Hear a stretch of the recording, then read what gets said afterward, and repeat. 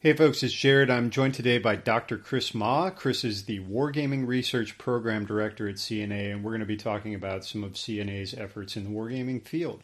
This episode was edited and produced by Dr. Ed Salo. We are still looking for additional audio editors. We're happy to provide you some very basic training materials and instruction in a low-stress environment. So if you're interested in finding a way to contribute to CIMSEC and add to your resume and personal skill set, please send us an email with your resume to ccontrol@cimsec.org. Finally, I want to take the opportunity to recommend our partners in the CIMSEC Podcast Network, the Bilge Pumps. You can find Alex, Jamie, Drac, and a pile of iron brew bottles wherever you download your podcasts. On that note, I'll turn it over to Kimber's Men. You're listening to Sea Control, hosted by the Center for International Maritime Security.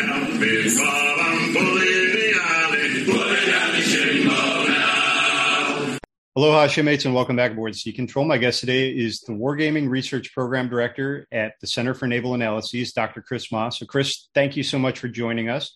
Can you start by giving the listeners a little bit more of your background? Sure. I'm Christopher Ma. I went to school in a small little liberal arts college called Coe College in Iowa, where I majored in physics and in philosophy. And then after being there in Iowa for 4 years, I wanted to live in a big city, so I went to Georgia Tech, where I got my PhD in materials science and engineering. And then at 27, I got my first real job, and I had the privilege of working at DARPA, which is the Defense Advanced Research Projects Agency. It's kind of like the R&D department of the DoD. They're credited with making things like the internet, GPS, all cool, like blue sky ideas, very innovative technology. After being there for about 7 years, I decided I wanted to have a more immediate impact in terms of what I was doing. So rather than working on things that were 15, 20 years down the line, I thought I'd do something that's a little closer. And through serendipity, I found CNA, where I joined in 2012. They sort of plucked me out and said, hey, we need some analysts to be part of the wargaming team, a new team that was sort of forming within CNA. I had never done wargaming before, so I was like, am I going to be playing Risk all day? I didn't quite understand what was going on, but I said, sure, if you want to pay me to play games, I'm more than happy to do that. I learned that it's a lot more complicated, a lot more scientific, with a lot of artistry as well involved in that. I've been there since for almost 10 years now. And a couple of years ago, I took over as the director. And so I'm helping lead the team to hopefully continue to do great things to help the Department of Navy as well as the DoD. So that's me. Well, thanks. I started smiling as soon as you brought up Coe College, because that is roughly the area of the country that I'm from. So, we can follow up on that offline and talk about what there is to do in some of the rural Midwest. And as a reminder to our listeners, all opinions expressed are our own, not reflective of any institution with which we might be otherwise associated. So on that note, Chris, what is the Center for Naval Analyses and what does CNA do? Yeah, so CNA is a federally funded research and development center, FFRDC, that is in particular serves the Department of Navy. So it's nonprofit. And, at the heart of it, what we do is we kind of solve squishy, ill-defined, complex issues by applying scientific rigor and analysis. And hopefully at the end of the day, that rigor and that analysis creates actionable solutions for the problems that are, of national importance to the Department of Navy and the DoD at large. So I'm going to add one more caveat to this too. We are recording this March 12th. I'm not sure at what date it's going to air, but typically we're airing, about a month after we record. Obviously, the Russian invasion of Ukraine is going on. So if there's anything that comes up that our listeners think may have been pertinent in between March 12th and whenever this goes to air, that's why we're not asking the question. But Chris, what types of organizations are typically commissioning games with you? Is it just the Navy, or do you work for the COCOMs as well? What else do you guys do?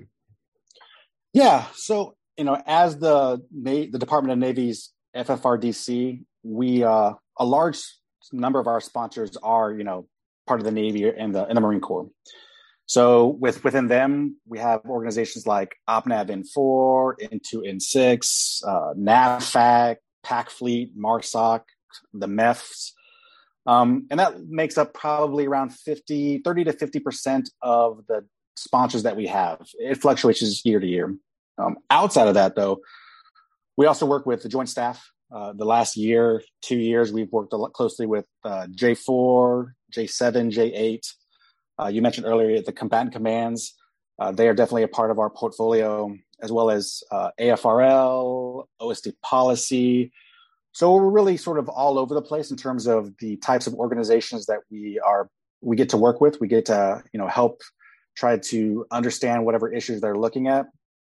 And what's nice is that having that large swath of people that we get to work with, we get to bring all that information, all that knowledge to help inform all the other types of games, right? So, maybe we're working for the Joint Staff, right? But that's going to eventually trickle down to the Navy. So all of our Navy and all of our Marine Corps sponsors get to have that knowledge of what's coming down the pipe for them because we have that exposure. How have you seen demand signals shift over your 10 years with the organization? And as you answer this, feel free to answer it. You can answer by warfighting function, by region, by event. For example, I know there's been a much larger push into wargaming since Vice Chairman General Selva was the Vice Chairman of the Joint Chiefs of Staff, famously wrote a War on the Rocks article about reinvigorating wargaming. Yeah, so I will say, both Silva and Work are kind of our patron saints of wargaming within the DoD. We saw a large uptick, and I know, quite honestly, are still riding that wave for the emphasis that was placed or replaced maybe on wargaming. And so as a wargaming director, I'm very happy to come out and sort of address that.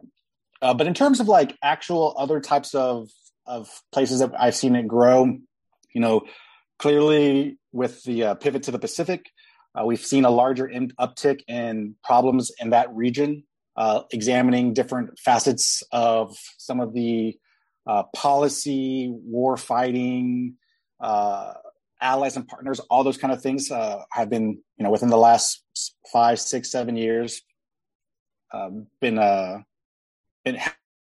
increased.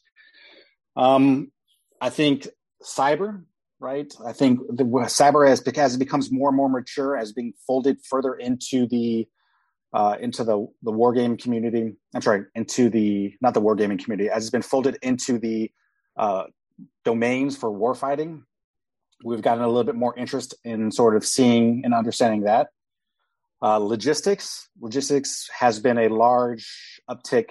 Mainly I've seen because that was the portfolio that I managed before I took over as the director.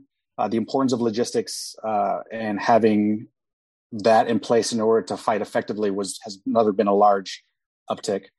I would say in the recent years, we've seen more about simultaneity, right? How do we fight 2 fights at the same time? How do we keep our enemies at bay with people not trying to take advantage of our opportunity? And so I would say those are the main things that I've seen over the last several years. Is there a level of war, if such a thing can be said to exist, that you're typically examining, or is that really dependent on what the sponsor is asked for? So I will say it definitely depends on what the sponsor is looking for. At CNA, we don't necessarily have a hammer and everything's in there. We want to look at our individual sponsors and their needs and the questions they're looking for. But I would say that generally, in terms of the trends that we've seen, operational, high operational to operational type of games are where we found ourselves executing. I think maybe part of that is because wargaming is really good at being able to examine concepts. And so if you have a concept that hasn't been fully fleshed out, right, you don't have the data or the information or the detail in order to do that tactical level. And if you have a concept, you've probably already been given sort of that strategic guidance. So that's a consequence. A lot of people have come to us to understand new kinds of concepts to employ or help with O-plans, planning operations, and things of that nature. So that's really where we've seen generally bulk of our war games sort of sit. So we were introduced by your colleague Sebastian Bay, and in my discussions with him, he brought up your vision for CNA's gaming portfolio, going so far as to describe it as ambitious and necessary. What was the state of the gaming portfolio that you inherited, and then what is your vision for that portfolio? Sure. So I definitely inherited a very healthy portfolio or a healthy gaming team.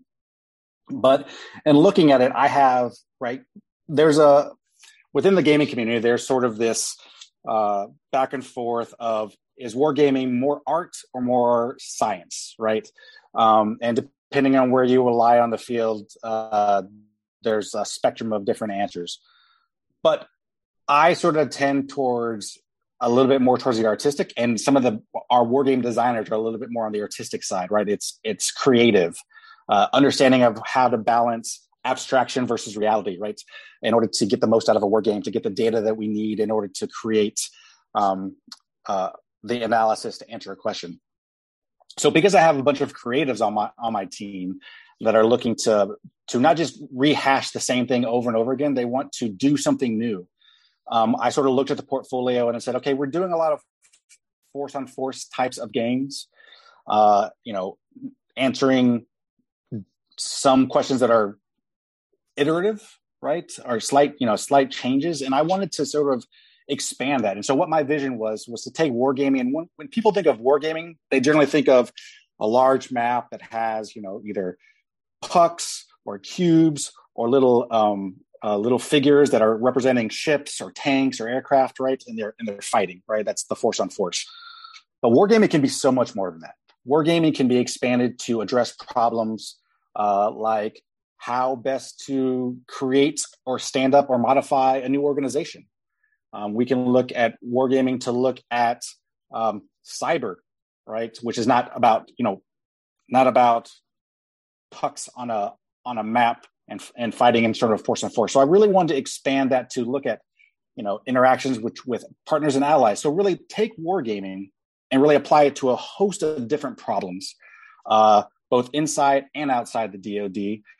I think that we're seeing with real world events, right, the importance of the different levers that the government has in terms of DIME, right, diplomacy, right. I mean, we focus on the DoD on that M part, the military. But partners and allies are going to be important. Economics is going to be important. How does a whole of government respond to it? And I want to basically, in my far off plan, as I'm certainly working towards that, is to be able to incorporate all those things and a host of different types of issues and problems for our team to tackle. And like I said, hopefully help the DoD at writ large answer some of those squishy, complex, difficult problems. Yeah, I'm wondering if you've seen any impact already from the Russia-Ukraine conflict, because that D and that E lever they're getting a workout right now. They are. So I think because we're right in the midst of it, we haven't seen that directly, but I think it's going to come, right? I think that again, that whole of government, the other levers will be super important. And what that means is, right, the DoD, it's got a huge budget, right? So they can afford to war game a lot of different things. State Department, right? Treasury, all that kinds. They don't. And so hopefully somehow with this emphasis hopefully what will be the success of that D and that E will for future conflicts, or maybe even, this particular conflict, we can start wargaming different COAs, different avenues of approach in order to solve some of these kind of issues in the real world. Yeah, and I guess I shouldn't have really left out the information pillar either. It's obviously we're watching That's right. The Ukrainians do yeoman's work in the information domain, sharing their story and telling their people's story. So opinion type question here. What should DoD be incorporating into its game that we aren't doing effectively now? That's a great question. I would say for me, what I think is my number one priority, and this is, Christopher Mall talking, I would love to see more comms degraded, comms denied type of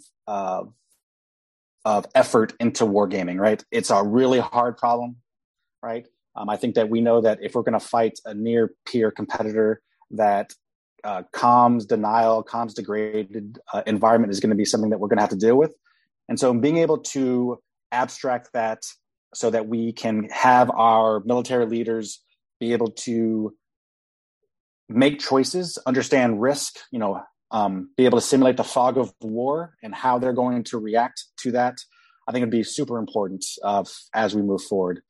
Additionally to that, I would say sort of cyber, right? Cyber is one of the newer domains, or if not the newest domain in the war fight. And I find cyber sort of kind of currently in war games kind of being like that SNL skit with Christopher Walken of cowbell. Just give me more cowbell, right? That's, I got to have more cowbell, but not really understanding how to incorporate cyber in that multi-domain layering, how to plan for it, how to properly execute it. And so being able to have more cyber so that our operators, our planners can have a better understanding of what it takes to do cyber, how effective cyber can be used, I think will be important, again, in my opinion, for the future warfight. And you and I spoke about this prior. You and I spoke prior to this about trends you've noticed over the last few years, and you immediately thought of logistics, which again is a massive theme of the Russia-Ukraine conflict. But when did the interest in logistics start to pick up, and what types of logistics problems are you looking at, particularly as you look at Department of the Navy? Yeah. So I would say for me, probably around 2014, 2015 is where I saw I don't want to say explosion, right? But a larger number of sponsors coming to us to look at logistics. In terms of types of issues, right? Fuel, right? As the Navy, right? The Navy is a fuel carrier because it's heavy, right? You're not going to be able to fly bags of fuel in airplanes. So we've been looking at fuel for, essentially since 2014, 2015. How we're going to move it around, particularly given the pivot to the Pacific and that theater, which we have long transit times. I would say within the last 2 or 3 years, to include in logistics, I would say that infrastructure has been another emphasis. Where can we make investments to get the most bang for our buck? And so we've looked at a lot of different organizations within the Navy and the DoD in terms of how can we do logistics, wartime logistics, and particularly investments for infrastructure. Where do you find your players? Are your clients providing decision makers to help you sort of play test the concepts that they're giving you? Or are you sourcing everything in-house? One of those things is, again, it sort of depends. In an ideal world, what we would do is we would do a lot of role-playing games. And so we really want the people that have the expertise, that know what it's like to sit in that job, or at least if maybe it's their boss's job, but have enough experience to sort of sit and play the games. Because wargaming is about being an immersive experience. And so understanding what the left and right lateral limits are of a decision maker, of a play, of a role is important. And so we try to get our sponsors to be able to reach out to get the actual people in those seats or in that command to play. Now, is that always the case? The DoD is very, very busy. The Navy is very, very busy. The Marine Corps is very busy. So CNA can and has augmented in the past. We have regional experts to play, different partners and allies. We have red experts in order that know our red adversaries, both the policy, their leadership, as well as their techniques of how to fight, so we can incorporate them. CNA is full of a bunch of analysts, and so we have lots of different types of subject matter experts when it comes to different technologies, different operations, different commands, and so as needed, we do augment. But in an ideal world, we'd have players being pulled from the actual commands that we're representing in our games. That was a follow-up question there. How do you choose who's going to play red for you? I know you mentioned you have some people in-house. You have a sort of analysts who have some understanding in that region, but what are you looking for as far as a background as a red player? Because you may have two analysts who have very different views of the way a country acts or how their decision-making functions within their particular form of government. Yeah, so I would say I give two answers to that. So one, we choose our red players based off of what the decision, right? So war games are about decisions when it comes down to it, right? It's about human interactions. And so the person that will play in terms of their initial, let's call it role, so to speak, will be based off who do we need? Do we need someone who needs to know about what the leadership's going to be at sort of a national level, or we need someone that's going to know how to know what the missile firing distance is for a particular platform, right? Those are very, very different Reds players. So it's going to be really dependent on what the question is that we're looking at, or what decision we need that player to make. So that's first of all. In terms of you're right, different players may have different within the Intel community, right? There may be different assessments within the same organization of what a Red will or won't do. But this kind of gets at the heart of what a war game is, right? A war game isn't a simulation, right? I can get the same group of players to play the same game several times, and the outcome will be different each time because someone will come in, maybe they had a bad day, right? Maybe they're not super focused. Maybe they're risk averse, whereas another player wouldn't have risk aversion. And so the fact that we're going to have that delta, we're going to have some variation in the way someone perceives a decision in a moment in time is completely fine, because a war game isn't repeatable. It isn't a simulation where I hit the button and I get the same answer over again. And that's okay, because a war game gives us trends. It gives us the ability to try things in a safe environment so that we can learn. And if I get a result from a war game, as an analyst, what do I do? And what does my team and CNA do? We take that result and we say, okay, let's pull the thread about that. Is that a war gameism? Is that a real problem? Okay, it's a real problem. How big is that problem? Is that an outlier, right? Or is it an issue that we can use exercises or real world data to corroborate to say, yeah, no, we've seen this over and over again. So let's do further investigation in it. Let's do some hard analysis into that. And so that's why when it comes to slight different variations in a way a player is going to play or a view that someone have, for the most part, it's going to be okay, because again, a war game doesn't predict the future. It gives you one of a million types of potential futures. And then from that piece of data, we can then look and extrapolate out to better understand the problem and use other techniques like analysis, like exercising, like iterative wargaming to really address it. And then a follow-up question to that, and I realize that the answer to this is partly a function of just funding and time, but how many times are you running each of your games to sort of, for lack of a better term, quote unquote, control for personality, if you will, where you're trying to see the results that you get. Yeah, you're going to have all these iterations of what the decision the individual makes in these given situations, but eventually you'll see some patterns emerge. So how many times are you typically running those to identify some of those patterns? I would say probably 80% of the games that we run are probably one-offs. And again, it's that issue of time and money. The sponsor doesn't have infinite funds, or they need an answer soon in order to inform other analysis or help inform a little bit of a decision. That other 10 to 20%, we do have games that are iterative in the sense of we'll play one game once, we'll wait a couple weeks, maybe a couple months, we'll play it again. Or sometimes what we actually do is we'll have games that will be run concurrently. So we'll have 4 versions of the same game running all at once. Now that requires a lot of people to play that game, right? And so getting all those kind of people on this certain day to play can be difficult. So I would say it's a vast majority of the games that we run are sort of one-offs.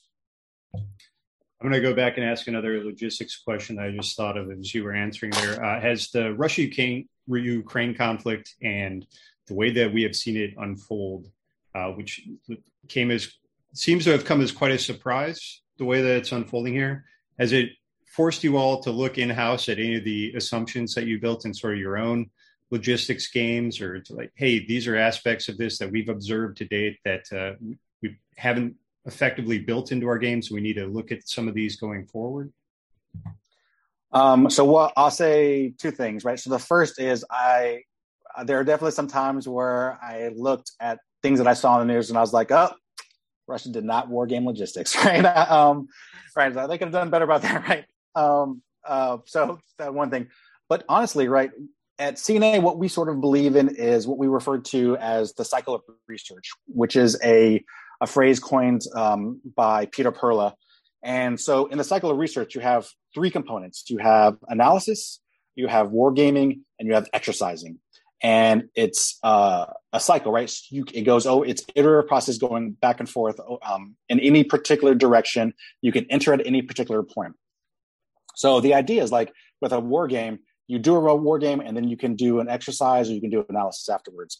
So that's a long way to answer to say that part of our job in order to make wargaming better is to take as much real world data as possible to help inform, like you said, the assumptions, the analysis of our war games. And we do that. And so without a doubt, when there's a reconstruction, a more detailed reconstruction of the events that have unfolded with Russia and Ukraine and everything peripheral to that, we will look at that and say, okay, how can we incorporate now we have real data to better serve our customers, our sponsors, to make sure that we can not reinvent the wheel and learn from others and from real world events. So if the Navy just gave you a bunch of funding to design whatever game that you wanted that would help the Navy and Marine Corps, what game would you want to design? Oh, what game would I want to? You're asking me like to pick a child's. Let me defer. Let me give you two answers. Look, you can thank Sebastian for this question. This is the Sebastian Bay special. I will dock his pay as soon as I get back. Okay, so I'm gonna be a war gamer and say it depends. So I'll give you two answers, and I'll make them quick so that I don't take up too much of your time. So as I said earlier about, what things are we not incorporating well, right? I would say I'm on a personal quest to have comms degraded, right? Games to incorporate that, to understand what mission command is, right? To be able to understand how we're going to address the fog of war. So incorporating that into our warfighting games, I think is something that I would love to do. Do I know how to do that right now? The answer is no. I have no clue of exactly how we're going to do that. But I have a bunch, like I said, I have some creatives that if I put on this problem, they will come up with a elegant solution in order to address this, right? And that's the beauty about the team that I have, is they want to be working on the bleeding edge of the DoD problems. And not that comms degraded environment isn't bleeding edge, but it's something that we haven't had to do because no one has sort of asked us to look at it. So that was the first one. The second one, is cyber, right? Cyber is one of the new parts of the multi-domain war fight. And we at CNA have created this very I think is sort of elegant game design for a cyber game called Merlin. But that sort of, if we have a pie, right, Merlin addresses a very small slice of that pie, right? It's good for understanding, what it takes, what it takes in order to get a cyber effect. But I would like to solely expand that, with other types of issues to look at, where Merlin looks at a very specific issue, other type of cyber issues. So that, again, war planners, operators, they can better fold cyber into their multi-domain warfighting. And right now, I think it's just too novel and they don't have enough experience, and being able to fast forward that or to accelerate that as much as possible, I think would be hugely beneficial to how I think the war fight will go, right? It's going to be done with ones and zeros, right? Then rather than, as much boots on the ground as we used to have for the way we used to fight. And then final question, do you game in your free time? And if so, what are you playing and why? So I do. I actually have I have 3 tweens in my household. And so I'm trying to get them more into gaming. And my condolences on the 3 tweens, man. Good luck. I tell you what, it's harder than I thought it was going to be. So I'm trying to get them to be better into gaming. And so a game that we've sort of gravitated towards is Secret Hitler, which is this hidden identity game. I like it because I think it helps them teach about strategy and how to read people. Although I will say, I feel a little worried that they're going to take those skills that they've learned from Secret Hitler and they're going to secretly band together to overthrow me in a vicious coup. But outside of my family life, I would say A game that I really enjoy, and it's one of those very simple mechanics but very elegant, is Diplomacy. We've played Diplomacy at CNA several years ago. For the first time, we got together, and I love the game because it's about interpersonal skills. Like I said, the mechanic is really simple, but the application of it is so diverse and so, I know this sounds weird, but like almost beautiful, right? And so I love playing the game. Although we had to ban playing the game at CNA for a couple of years because people kind of gotten some hurt feelings and mistrust. I've never played Diplomacy, but everything I've ever heard about is like you will never be friends with the people that you play with Diplomacy after you've played Diplomacy. That is definitely an issue, but luckily at the wargaming team, right, we all play enough games that we are able to suspend belief and be like, all right, this is a safe environment where the decisions we're making are only because that's what is being incentivized by the game. And but even like I said, even that, there were still some people on the team who were like, I can't work with that person anymore because I can't trust them. I'm like, no, wait, that was well, I was Austria and they took over. Like, yeah. So anyways, but yeah, so Diplomacy is a game that I love, but again, yes, I have to be careful of who I play with, and make sure that I don't lose friends and or coworkers. All right. Well, that's unfortunately all the time that we have for today. I'd like to thank my guest, Dr. Christopher Ma. Chris, where can we find you online, and what's your next project, if you can talk about it? So you can find me at LinkedIn, or you can find me at cna.org. We have a wargaming page there that's got information about both myself and some of the other team, as well as some of the unclassified work that we've done.